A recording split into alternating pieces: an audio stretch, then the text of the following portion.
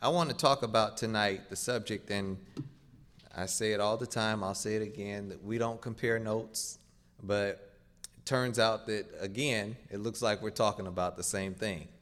She's talking about pursuing God, and tonight my topic is stay at his feet. So get Ruth chapter 3. Stay at his feet. If I were to have a little subtopic, it would be the desire for a new covenant. I'm not talking about the New Testament. I'm talking about a new contract, a new facet of relationship with God. Seeing a new facet of him.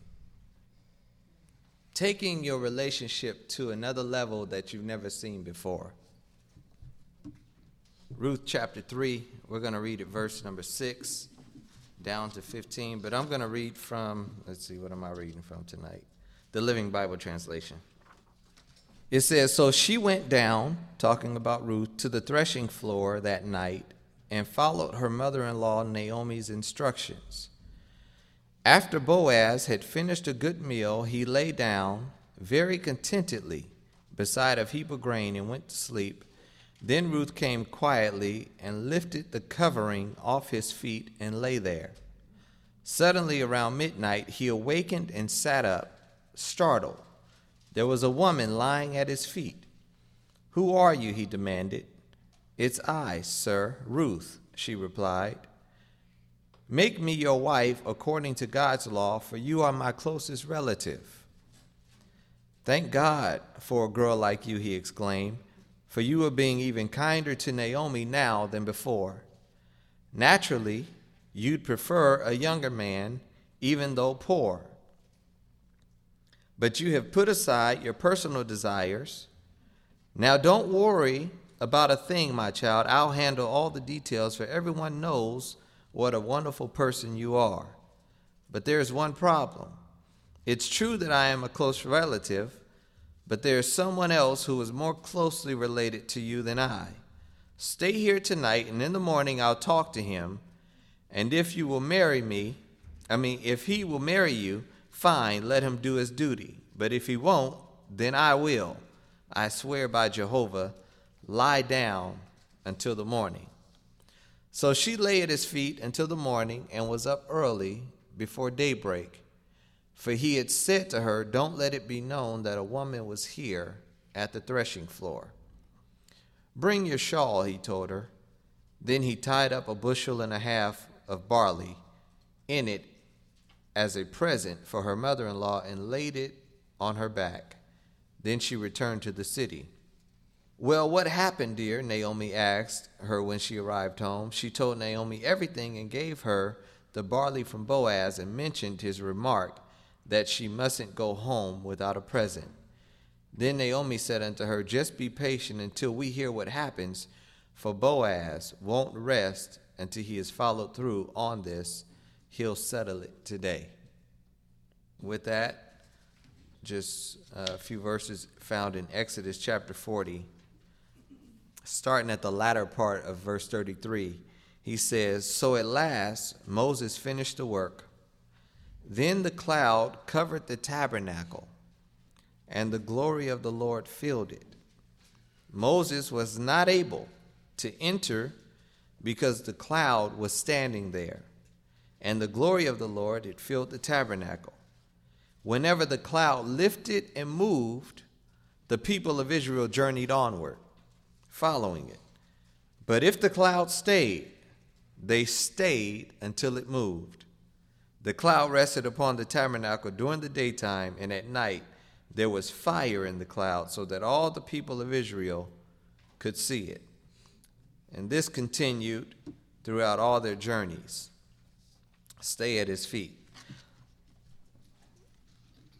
If we start at the beginning of the story of Ruth and Naomi, we realize that Naomi was a woman of Israel who had a husband, and she went off when there was famine in Israel.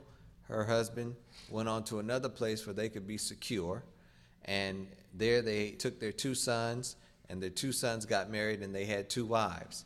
Naomi's husband died while they were gone, and so did the 2 sons die.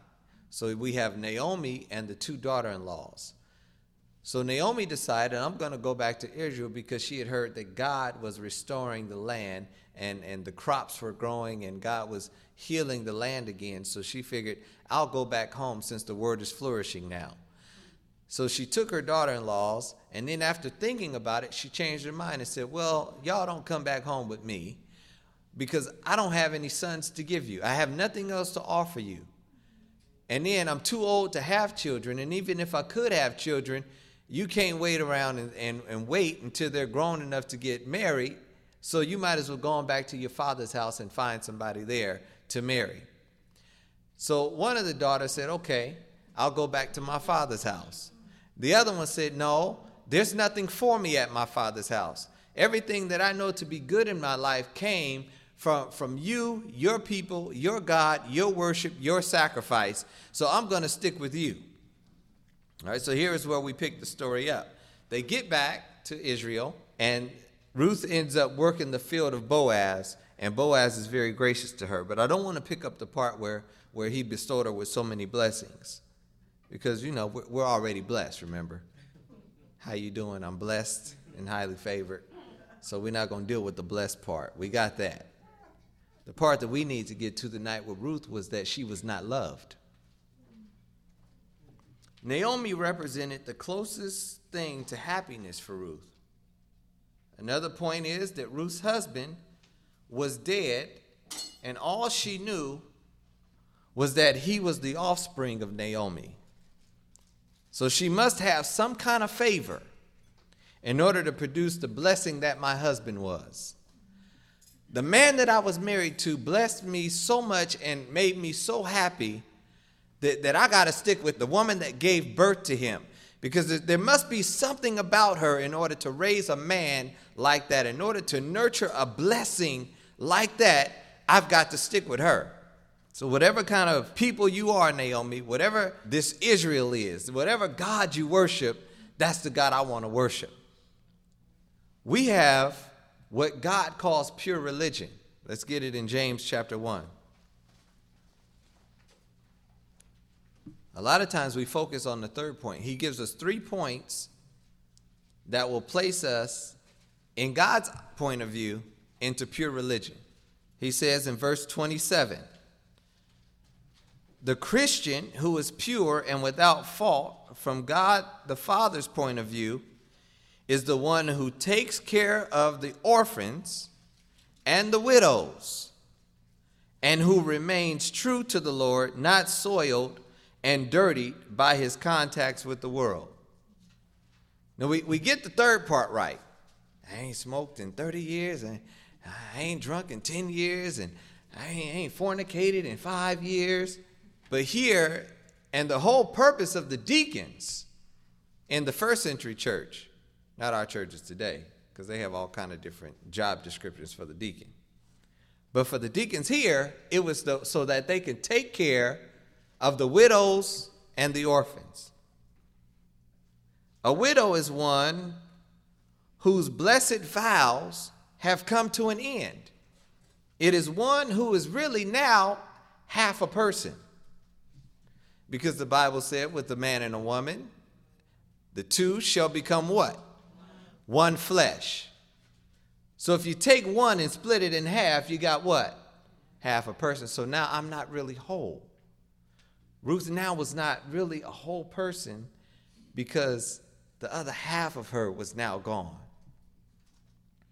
So she needed to be tended to in order to heal what had died. We need to take time and allow God to minister to and to heal what had died. Don't run off so quickly and say, oh, I'm fine, I'm all right. It don't bother me that I'm okay, I'll make it, I'm strong. Let the weak say that I'm strong. No, you're not.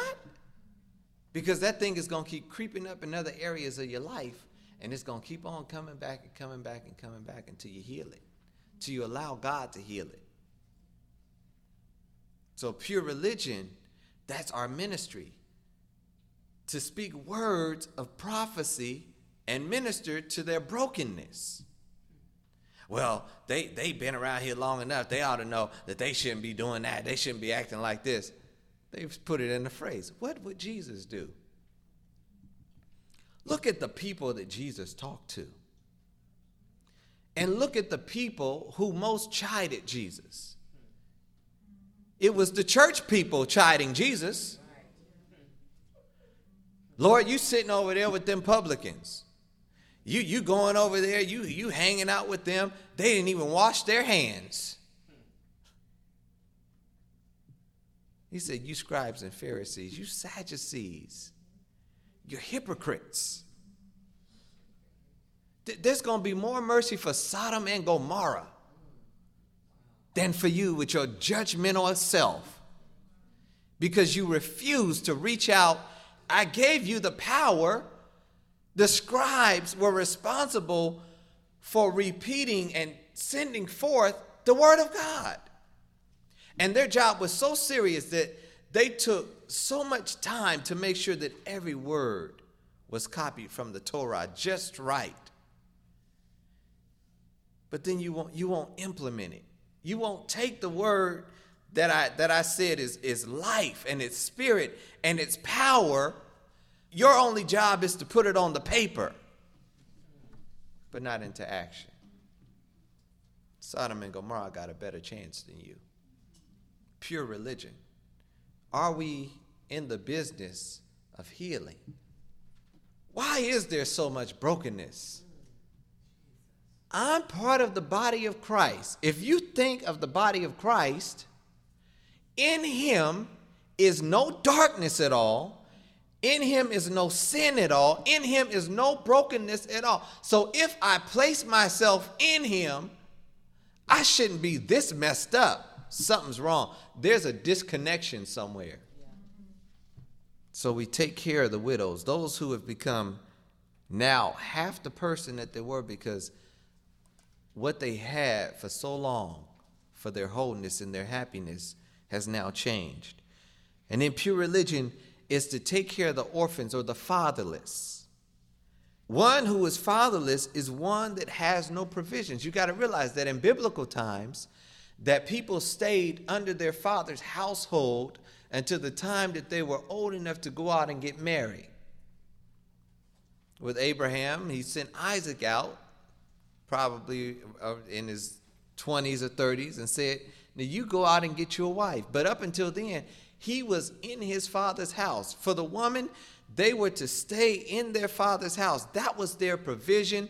That was their security. That was their inheritance. So the fatherless now become, when we think in terms of a true, real, pure religion, are those who take the ones that are now half the person that they were, and the ones that have no provision, no inheritance, lost in the world, and to minister to them. Because some of us have been separated from the vows we made with the Lord. We have become widows. Because the vow that we took with God, when we said, Lord, I receive you, you are Lord and God. Lord means that you have complete control of my life, and I'm not controlling any of it. But soon thereafter, somehow, we found ourselves in the driver's seat. So Naomi may not have had any more sons to marry off or been able to bear new sons. But the one thing that Naomi had was a relationship. And it was a relationship that Naomi never even thought of. She didn't go back to Israel and say, let me go back and find you a husband. Let me go back and find the nearest of kin. All she knew that she was mourning.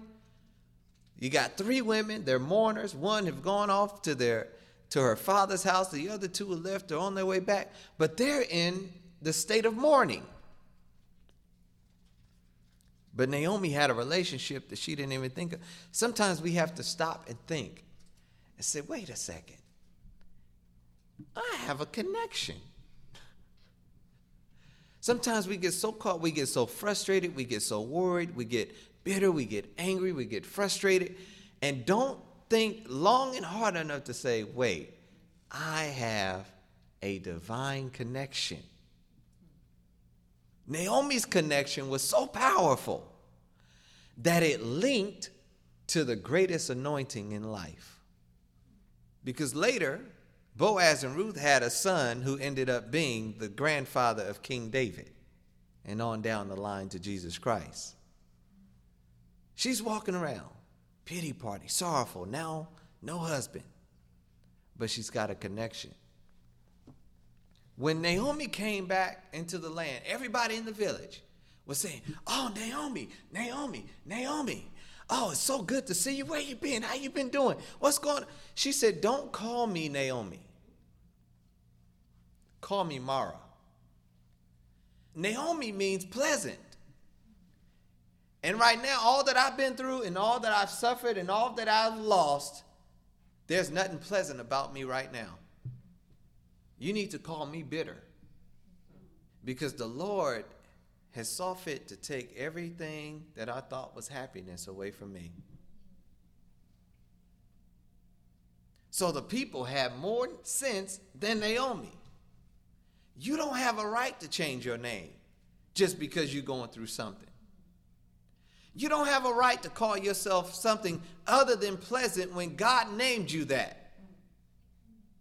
You don't have a right to call yourself anything other than blessed when God said that you're blessed. Remember, your words have power. We're created in his image and after his likeness. If we're created in his image and after his likeness, he's a God of word. When he speaks, it comes to pass. He put that in you. So when you speak, it has power in it. And if you call yourself Mara, guess what? You'll be Mara. I'd rather stay Naomi. I'm glad that throughout the rest of the text, God kept it as Naomi.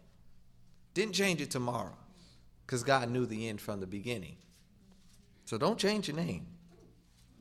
Just because you're empty now doesn't make you worthless. The Lord emptied you out just to fill you up with something better. So Naomi gives some advice to Ruth. Says, "I want you to do something." Once she realized that Boaz had an eye for Ruth, and Boaz had mercy on Ruth, and Boaz had instructed all of his harvesters. Now, there's this woman that's coming behind me, and what Ruth did was she went and just gathered the scraps the harvesters were dropping out of their collection. As they went and harvested the grain, she would just pick up the little grain that was left over. So Boaz said, "Who is this woman?" They said, "Oh, that's Naomi. That's Ruth. That's Naomi's daughter-in-law." And he said, "There's something about this woman. What I want y'all to do is I want y'all to just start dropping stuff on purpose." So people just start blessing you. Don't know where it come from. Because God told them, just drop it on purpose. They'll pick it up. So what she says, Naomi says, "Okay, he's got something for you. Now what I want you to do is I want you to do 3 things.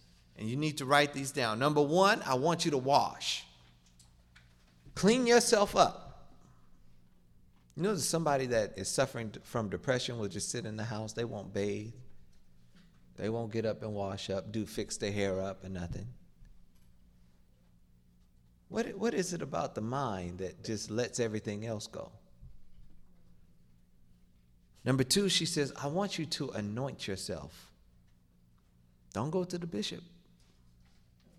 Don't go to the minister. Don't go to the deacon. Anoint yourself." The Bible says, "Let him that is afflicted pray." So wash yourself, anoint yourself, and then change your clothes. Change what you're wearing. If you go over to, I think it's Isaiah 61, one of my favorite scriptures, we read that Jesus is the greatest missionary in life. Because all the things that he came to do, he said, "One thing I'll do is I'll change what you're wearing. And I will give you a garment of praise for a spirit of heaviness." I can change what you're wearing. See, Ruth was still in her mourning clothes. She was a mourner. They had outfits to let folk know, I'm going through. In fact, by the time Jesus came on the scene, they had professional folk that mourned. If somebody died in your family, whether they knew you or not, the mourners would come. And they would mourn for you. But she needed to change. We need to change. Change our thinking. Change our attitude. Change our perception. The whole thing of repentance is that we have left it at the baptismal pool. Change doesn't stop. Repentance doesn't stop at water baptism. Because that simply means a change of mind, a change of heart as to, number one, who God is. Number two, as to who you are. And number three, how God operates. Those are the aspects of repentance that you got to change your mind about. And if you think that you got all of God at that particular point and that your mind will never be transformed after that, you're missing the whole big picture. We are changed from glory to glory in life.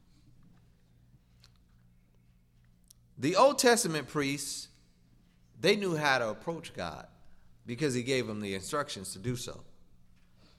The New Testament Christians know how to approach God because in the Word, he has told us what is required. Whether in our private communion with the Lord or in public worship, we have no right to alter the principles of approach that God has laid down. When God gives us a principle in the Bible, it's settled. It don't change for you, don't change for me, it don't change for a bishop, don't change for a father in the Catholic Church or the Pope. The principle is set. And when he says that there's a certain way that you are to approach me, if you expect an answer. Now, you could go through the antics and approach me, and you could pray like that man that prayed out loud so that everybody could hear him. And for most folk, they would say, man, he's really praying. Man, that's a spiritual man right there. Can you hear the way he's praying? I don't envy those Muslims because they openly bow down 3 times and they stop what they're doing. I don't envy them. I go to my prayer closet because he says if you go in your prayer closet and do stuff in secret, he said God's going to reward you and everybody else going to have to recognize you serve an awesome God. You don't have to act out and try to prove physically in the physical realm that you're serving God. We're going to get into some territory tomorrow. Well, you never knew when the cloud was going to just pop up. All you had to do was make sure you were prepared. And tonight we want to prepare ourselves. You got to wash, anoint, and change. And when it comes to worshiping God, too often people do that which is right in their own eyes and substitute human inventions for divine instructions. Because we've taken man and placed him above God. We've taken systems and placed them above God. Remember, one of the retreats I talked about the sin of Eli's son. And we always talked about the fornication. But the Bible says that they took people's sacrifices off of the burning hot altar. And if we stand in the way of anybody that is wanting to sacrifice themselves to God and we give them a substitute and we snatch it off the altar, oh, that's a great sin. God put them to death for that. And most religious systems are set up to where people cannot put their sacrifice on God's altar. You got to put it on our altar. I don't think anybody built more altars than Jacob. But Jacob had to build an altar for every experience in his life. He didn't have a stagnant altar. Come back to the same old place. But when he met God on a different level, he built a totally new altar and sacrificed new sacrifices to him. All right, Ruth. Ruth, number one, she said, wait until Boaz is at rest. Once he's at rest, He'll be in a position of ease. Some folk you don't want to mess with when they hungry, when they sleepy, when they had a long day, and you come to them with your issues. So she's telling Ruth here, let him get settled. Let him eat. Let him drink. Let him get rested. And then when he lays down, see, when somebody lays down, that means that they have rested from the day's toil. That means that their attention now is centered. They're relaxed. They're not all discombobulated, but they're able to focus.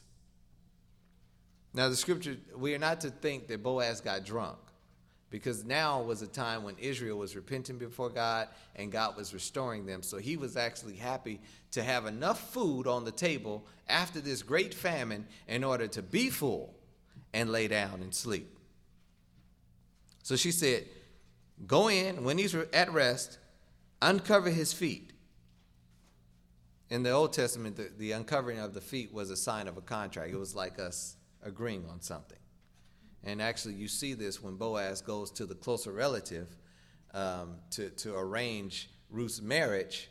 They take off their shoes in order to seal that deal. Next, she laid her head on his feet. There's a progression here. See, sometimes we come and we want God to work between 11 and 1. And Lord, that's the time you got to do it. I got stuff to do. I got to go and I got to go eat dinner. I got to get back home. I got to get the kids ready for school. And you got 1 to 11 to 1, or you got 10 to 12, or whatever the case may be. And how can the Lord work? Because we fill up that time anyway.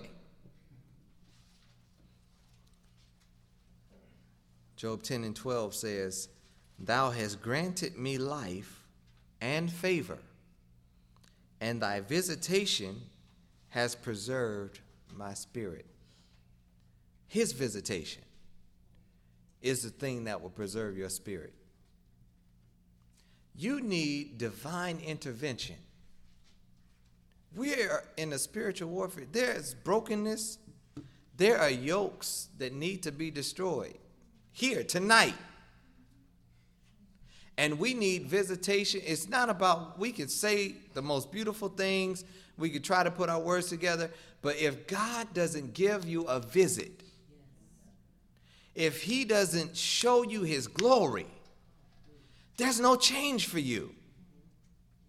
It's impossible. This chapter deals with redemption. The Bible says you were not redeemed with corruptible things such as silver and gold, nor your conversation, your lifestyle, or the traditions received from your father. Yet we try to hang on to our traditions to redeem us. We need divine visitation. They say that about every 50 years or so, there's a revival in the earth. About every generation, there comes a whole new hunger than the previous generation. Why? Because we didn't mix it with so much stuff. But thank God that our spirits cry out to God. We have to get up into that tree and start yelling out to him and say, I need help.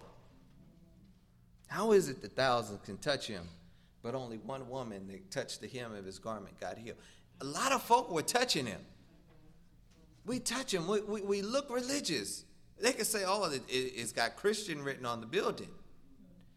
It's Pentecostal. It's charismatic. But folk walk away and not healed. When we claim to be the church of the living God, they leave our so-called worship services untouched. And so do we, some of us. Sometimes you just got to go and get yours. Don't worry about how it looks, what folks say. You get desperate enough. Desperate times call for desperate measures. Nobody's going to sit there and starve without trying to get food. Folk will steal before they starve to death.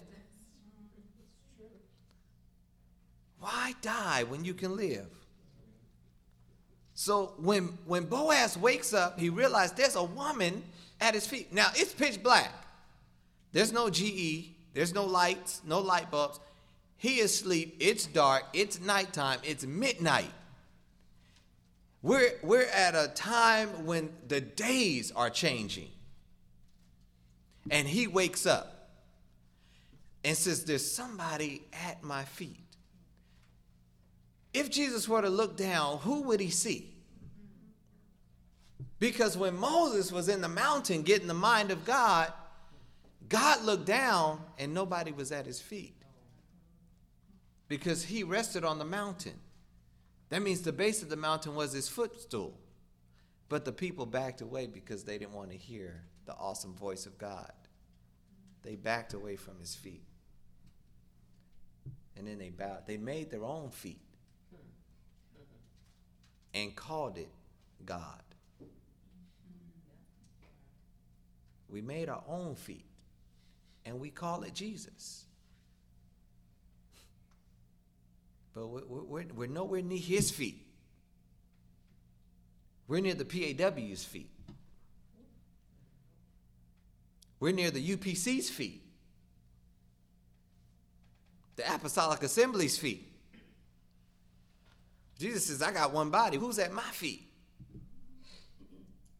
When he said, what do you want, Ruth? What do you want? And she comes right out the box. I came to get under your skirt. To get under the skirt. When a man put his skirt over a woman, it was a vow of marriage. It meant protection.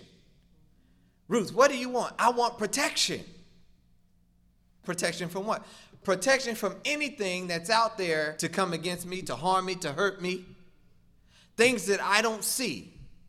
Sometimes things that we don't see, God's got protected. A marriage is a covering. I've got you covered. I'm here to protect you. If you don't see some things that I might see going on, I'm going to step up and make sure that everything is right for you as my wife. And as the wife, she steps up and makes sure everything is all right for the husband. I mean, we'll snap somebody up. You ain't going to talk to my wife like that. Oh, we got a problem. You ain't going to treat my husband like that. But it's a protection. I'm here to protect you. You're appointed to redeem me, Boaz. I need to be protected. I need to be married. Ultimately, really what I need is I need to be loved. Most of us have gotten into more hurts trying to find love than anything else. Just to find somebody that's going to love me the way I need to be loved. That's a lot of us, that's our biggest frustration in life. Why didn't my mama love me? Why didn't my father love me enough to be there? How could they just walk out on me? Ruth had lost her love. She had Naomi, but a friend is nothing like a spouse. We are God's bride. And God has friends. But he calls us the apple of his eye. That is the ultimate relationship throughout any generation, throughout any dispensation, is the church of the Lord Jesus Christ, his bride.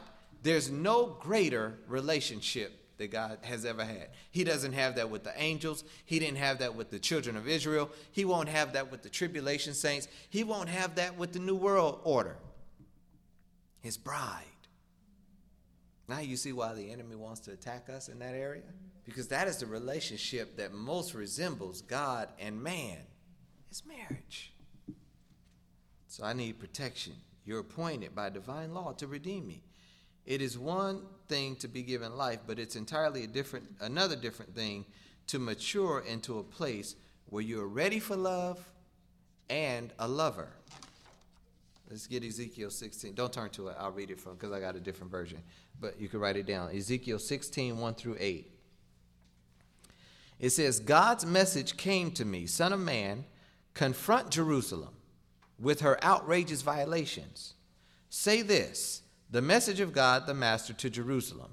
You were born and bred among Canaanites. Your father was an Amorite and your mother a Hittite. On the day you were born, your umbilical cord was not cut, and you weren't bathed and cleaned up. You weren't rubbed with salt, and you weren't wrapped in a baby blanket. No one cared a fig for you. No one did one thing to care for you tenderly as in these ways. You were thrown out into a vacant lot and left there, dirty and unwashed. A newborn nobody wanted. A newborn, nobody wanted you. To this day, I don't understand how somebody could take a newborn baby and dump it in a trash can. But what he talks about here has become, we have come so spiritually depraved to where we have taken that in the spiritual realm and even brought it into the natural. And then God says, I came by and I saw you all miserable and bloody. Yes, I said to you, lying there helpless and filthy, live. Grow up like a plant in the field, and you did. And you grew up. Now, usually we stop there. I came by, you were polluted in your own blood. I stopped by and said, live. Now, that's one phase. If we were to continue reading, he says, you grew up tall and matured as a woman, full-breasted, with flowing hair. But you were naked and vulnerable, fragile and exposed. You were living, because I said live, but you were naked. It's one thing to come up out the water and speak in tongues and say, I'm born again. I'm saved. You're still naked, though. Because even though you're saved, God's got some healing he wants to still perform in your life. And it's pride that says, no, I got this thing. I'm all right. That's all I need to do. So we think speaking in tongues covers everything. It does it all. We come to the altar speaking to good. Oh, man, they all right. No. There's some growing to do. It says you were naked, you were vulnerable, you were fragile, and you were exposed. I came by again. He says, now he's passing by a second time. I thank God for second chances. Amen. The first time he passed by me, he saw that I was messed up and he said, I give you life. All right. And he walked on by. Then he says, I'm going to go visit that one that I said to live, and I'm going to see how they're coming along in life now. He said, next time I came by, I saw you and saw that you were ready for love. And not only love, but ready for a lover. So we got a lot of folk living, but have never grown into the position to where they're ready for love. We run from love. And the New Testament in 1 John says that if you only serve God because of what he can do to you, you have no idea what love is. That's really what that scripture says when he says, 1 John, he says that perfect love casts out fear. If any man fear God, the love of God is not in him.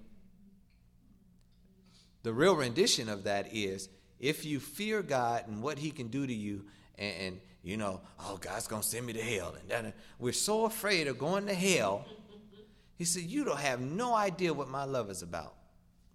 So are you ready for love? Because if you're ready for love, then you ought to be ready for a lover. So he says, I took care of you, I dressed you, and I protected you. I promised you my love and entered the covenant of marriage with you.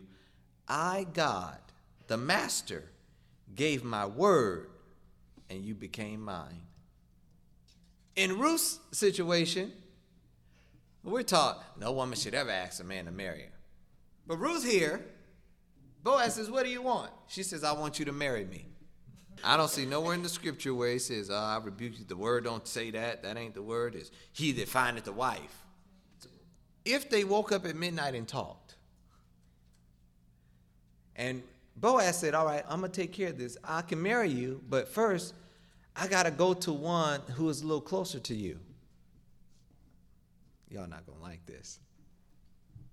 Jesus said, I came and I looked, And I looked out and saw if anybody could redeem, and there was none. But there was somebody closer to Ruth, than Boaz. There's somebody closer to you than Jesus. Is it the devil? Because when Jesus came, he went down into the grave and he stayed there for 3 days, and he had this conversation that Boaz had with that other nearer kin. He had that conversation with the devil, and he snatched the keys of life.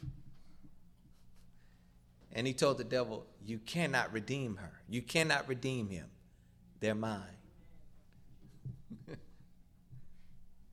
And when that other one said, see, what the thing is, the other relative, he wanted the property of Ruth's husband. But he didn't want to give up some of his own stuff. See, when you took on somebody else's possession, you had to abandon yours. See, sometimes we want to get, but we don't want to give it up. And the devil was not willing to give up anything. The Bible says he doesn't let his captives go free. So he says, all right, since you don't think she's worth that much to you, I'll take her. The devil doesn't care that much about us to give up his position. He wants God's position. So if that conversation took place at midnight, why was Ruth still there when the morning came? See, now your mind got to wonder, did Boaz go back to sleep and Ruth stay at his feet? Or did they talk all the way through the night into the morning with her at his feet while they conversed? And then he got up, she went out on her way, gave her the grain, and he went on to take care of her business. See, sometimes we get up and we leave too fast. So some of the most amazing times that I've had, even in service, is after way after the benediction. 30 minutes after. Why? Because we've had time to lay at the feet of Jesus. And he wants to see, how long are you willing to stay there? How long are you willing to worship? How long are you willing to just sit and commune with me? And then I'll show up. But if he doesn't do it by 9:15, I got to go. But what is it now to where we don't even realize how to worship and how to stay at his feet, how to hang in the anointing? Because somebody said amen, it's over? No. It's not over until God says it's over. I remember that morning, staying up into the morning. His compassion, his mercies are renewed. She stayed until the next morning to see a new mercy. Ruth stayed there and saw a new compassion. What if she would have got up and left at one? All right, he said he's going to take care of it. I'm going to go on my way. But Boaz said, stay here. And Jesus is saying, stay here. I know it's late.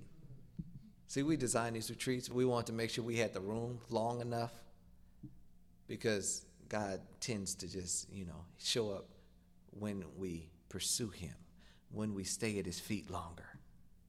Now, the next morning when Ruth got back to Naomi, the King James Version says what in verse 16. Okay. Oh, I have it now. And when she came to her mother-in-law said, who are you, my daughter? Now, Naomi just saw her the night before. Naomi had been living with Ruth for God knows how many years. Why would Naomi say, who are you? It's the next morning. It's daylight. It's not nighttime. She says, who are you? What she was really asking, most of the text calls Ruth, I think she's mentioned something like 12 times, and half of the times she's mentioned as Ruth the Moabite. What Naomi was asking, are you still Ruth the Moabite, or are you Mrs. Boaz now? You went to church, but are you changed? Has your name been changed? That's all. Are you still a widow? Are you still half a person? You went and laid at the master's feet. All I want to know is, has there been a change in your life? Who are you? And what did he say to you? And Ruth says, now, I haven't got my change yet, but this is what he told me. This is when we need to encourage one another. See, because sometimes God will drop something in your spirit, and sometimes it'll take a year, 2 years, 5 years, 10 years for that thing to come to pass. That don't mean God didn't speak it. How long did it go before Abraham had a son? From the time when God first told him. He had a son at 100. God came to him at 75. Then God didn't speak to him from 75 to 90. No, actually, I'm sorry. He didn't speak to him from 75 to 99. Then he came and said, this time next year. Then he put a time on it.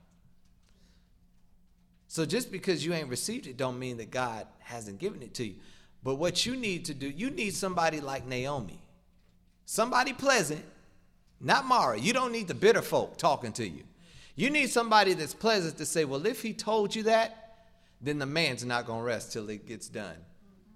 God will not rest until everything that he sent out for your life is accomplished. Why can't we sit with that?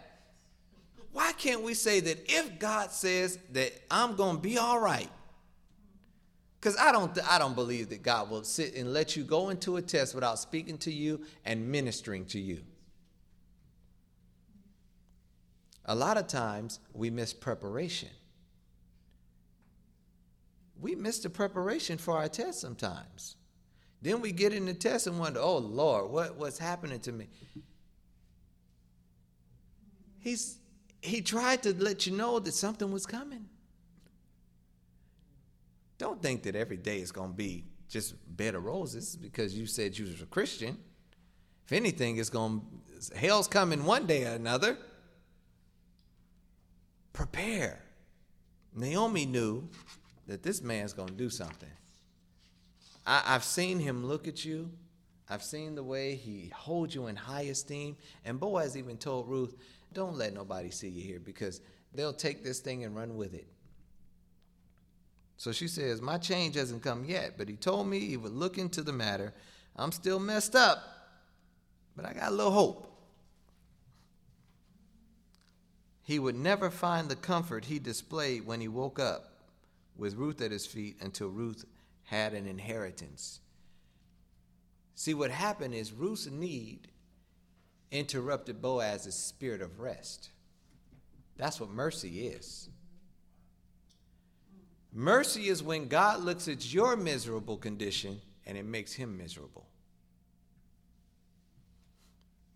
And to relieve his own misery, he has to do something to release yours. So he goes about and he spent Boaz didn't go to work the next day. He went to handle Ruth's misery. Sometimes we need to take a break and take time out for people. Psalm 37:5 says, open up before God and keep nothing back. He'll do whatever needs to be done.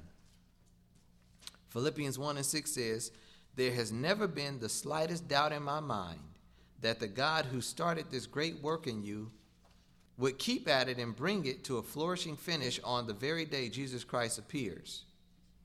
So there's 3 things that we need to do. Number 1, sit still. Do you notice that when Boaz says, what do you need? Ruth says, I need love. And the next thing that he spoke to her was, fear not. I've said it before, the opposite of love is not hate. The opposite of love is fear. Whenever fear is presented in the Bible, know that it's God's love that's going to send it away. I need love, fear not.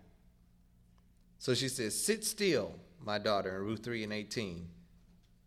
Next, we need to stand still. Sit still, stand still, and be still.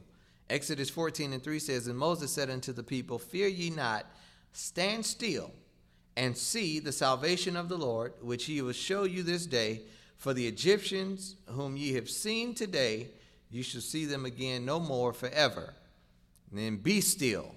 Psalm 46:10 says, be still and know that I am God. I will be exalted among the heathen, and I will be exalted in the earth.